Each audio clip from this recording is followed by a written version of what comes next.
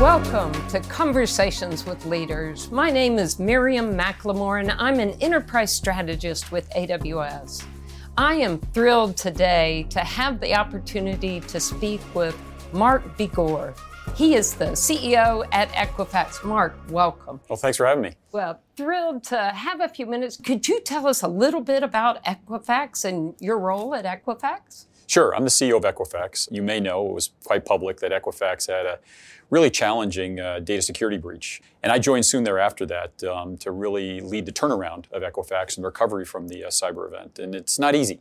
It was quite a challenging time. There was a lot of hearings in Washington. We went through about a lot of legal issues. We lost the trust of a lot of our customers about our security as a data analytics company, and the data that we hold on consumers and small businesses is really quite proprietary, and losing that trust took a while to build it back. And that was really what our focus was when I joined it. Equifax is a global company. It'll be our 122-year anniversary this year. Actually started in Atlanta in a grocery store that had a file card system around offering credit to their consumers 122 years ago, and it developed into the data analytics company it is today, which is a global company that really delivers data to financial institutions, insurance companies, telcos to do decisioning. Wow, that's I had never heard the history story. I love that, especially native to Atlanta. So that's well, I actually think about Equifax as being a new company. We really call ourselves now the new Equifax. After 122 years. And after what we went through in April of 2017, we really had to remake the company. And a big piece of that was what we invested in our data and technology. At our heart, a data analytics company is a technology company. And that's really where we focused a lot of our efforts following the cyber event. So as you came in to make that transition and transformation of this company, was everybody behind it? Was the board all in and ready to make this transformation? Not when I joined. I think we were really trying to figure out where do we go. When you go through an event like this, it's really unprecedented, the scale of it, and at the heart of your company, really putting that kind of pressure around the trust of the data that you have and can you protect it. And so one of the first things I said actually before I started was, we will be an industry leader in data security. When you go through a cyber event like this, you set a bar, and setting a bar of industry leader is a bar that's quite different than we're going to be good at it. Or get better. We said we're going to be an industry leader. So that was number one. And then we started rebuilding a team.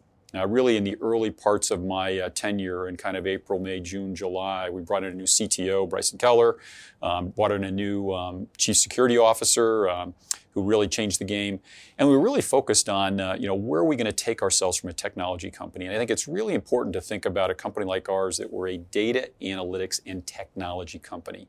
I think that last part probably wasn't as strong as we wanted it to be before the cyber event. We took it to heart that that's who we were going to be. And we really had a couple of different paths we could go down. We could have spent $200 million probably and strengthened our security around our legacy infrastructure. But we had a window internally. We had a window with our board. We had a window with our investors to do more than that. And we really opted to really transform the company and really differentiate ourselves competitively of not only improving our security, but really going cloud native.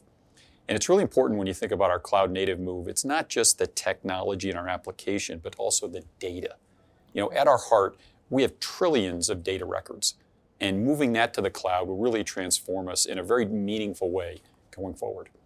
And so you had those two choices. What really was the business case or differentiator to we're going to go and become cloud native? What was... It really starts, really from my philosophy around business is never waste a crisis. It sounds trite, but it's so true. When you're facing a problem, there's kind of paths you can go down to solve it. Some are easy, some are hard. And some are going to solve it for a period of time, and some are going to change the company perhaps forever. And we opted for the latter, which was do a massive transformation. We had to change a lot of the people. We changed a lot of the culture. We had to make sure everyone was involved. And through a series of meetings with our board and internally with the team, we came to the conclusion that we were going to really double down on the cloud. At our heart, a data analytics company is a technology company. And to have the very best technology, we believed you had to move to the cloud. It's going to provide security like never before, uptime in the data macro about how data is used, the speed of data transmissions, the ability to absorb more data, the speed of delivering products to our customers, unlike never before. we believe it's going to give us a multi-year head start, if you will, against our competitors in how we're able to operate competitively. And it's going to drive, we believe, market share. It's certainly, we had a business case that we put together, like any company, that we knew there was going to be cost savings there. It was going to take our security to a place that we couldn't go in a legacy mainframe environment. But the real transformation is what it's going to do to our top line and competitiveness. And that's why we did the cloud transformation, that big bet that we had this window for a 122-year-old company to really transform itself and take what was a great company before the cyber event and really turn it into a company that's going to be unlike any other going forward. The benefits of the cloud transformation are really just starting to take hold at Equifax. We still have a long way to go. A project like this is not for the faint at heart. Right. And project's the wrong term. It's really something we all had to absorb. And this is not the technology team executing this. This is the entire organization owns it. And it's really something we've all embraced because it's really going to change how we operate and how we go to market, how we deliver products, how we deliver solutions to our customers. And so do you have proof points? Like you want to be the premier security company. Do you have some proof points yet that are starting saying, hey, we did the right thing, we're building right? No question. The security one, I think we're well down the road on. And we actually just put out a security report that we're one of the few companies that put out an annual data and technology security report that's a standalone report and includes third-party metrics about how are we performing versus others. And we have great progress there. That's one of the big reasons we did the cloud transformation, but it's not why we did it. We could have fixed our security in other ways. Right. We're going to get massive cost benefits. It's going to take our cost structure down dramatically that'll allow us to invest more in growing Equifax. The real benefits are going to be competitively. What we're able to deliver on uptime. When you're interacting digitally, your partner, meaning Equifax, has to be up. You can't be down. So that uptime is so critical. You can't get the uptime that we're going to deliver in a legacy hybrid cloud server environment. The only way you can get that, is in this environment. Having a single data fabric was the other big, bold move we made. And the ability to have multi-data assets that drives predictability. If you take data asset number one, add number two to it, you get a more predictable decision. That's hard to do and hard to execute without being in that cloud environment. And that's another big benefit for us. And there's so many more. And we're really just at the early days of scratching into the benefits of that. Is there anything that you could share with other leaders that are like, how do I we say at the executive level, we want to be agile, we want to move fast. The younger population's all for it, but somewhere, often it gets lost. You got to embrace the organization. We had to change a lot of our team. We have more than almost half of our workforce is technology people, which might surprise a lot of people when you think about a data analytics technology company. But and we had to change out probably a third of that team to bring cloud native people in. Yep. That's hard to do when you have 5,000, 6,000 technology people, and then we had to train and upgrade the rest. So I used that term earlier. It's not for the faint at heart. Right. You really have to believe it. You have to commit to it. You have to, really embrace it. And you have to, as a CEO, you got to make it yours, along with the rest of the leadership team and the board. We have detailed discussions every quarter with our board meeting, where we're going through in real detail how we're executing this, because it's important to the company and how it's going to change, our competitiveness going forward. So, Mark, you were sharing about this transformation and the investment that the organization has made. What were kind of the key pillars of that investment? Well, it's really around moving everything to the cloud. It starts with our data. We're a data analytics company in technology. Yep. But at the heart of it, what differentiates Equifax is the massive databases we have that we can deliver to our customers to drive decisioning.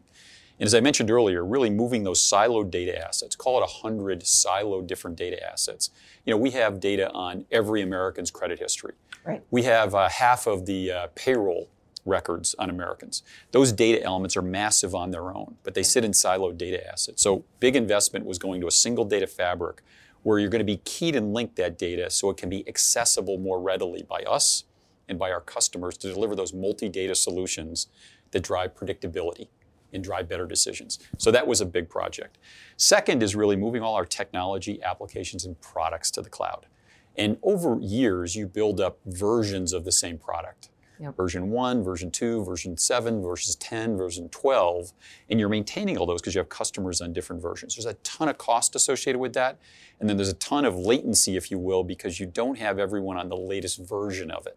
Right. So this allows us to move everyone to the very best product that we have and also improve it and make it cloud capable. So that's another big initiative for us. And then really exiting our data centers. Those are, we have massive data centers. We have probably 25 around the globe. We're going to go to 0. And there's going to be a lot of productivity savings and a lot of benefits from that. And then the last is really our products. Taking all of our products to being cloud native that are going to give us the very best capabilities for our customers to really access our data in order to drive that decisioning.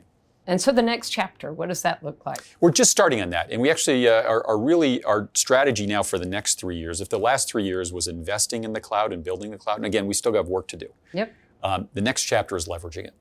How do we leverage the cloud capabilities that we have that no one else has to drive innovation and new products? And new products really fuel solutions for our customers to help them grow. Reduce their fraud rates, more applications, lower losses, and lower risk.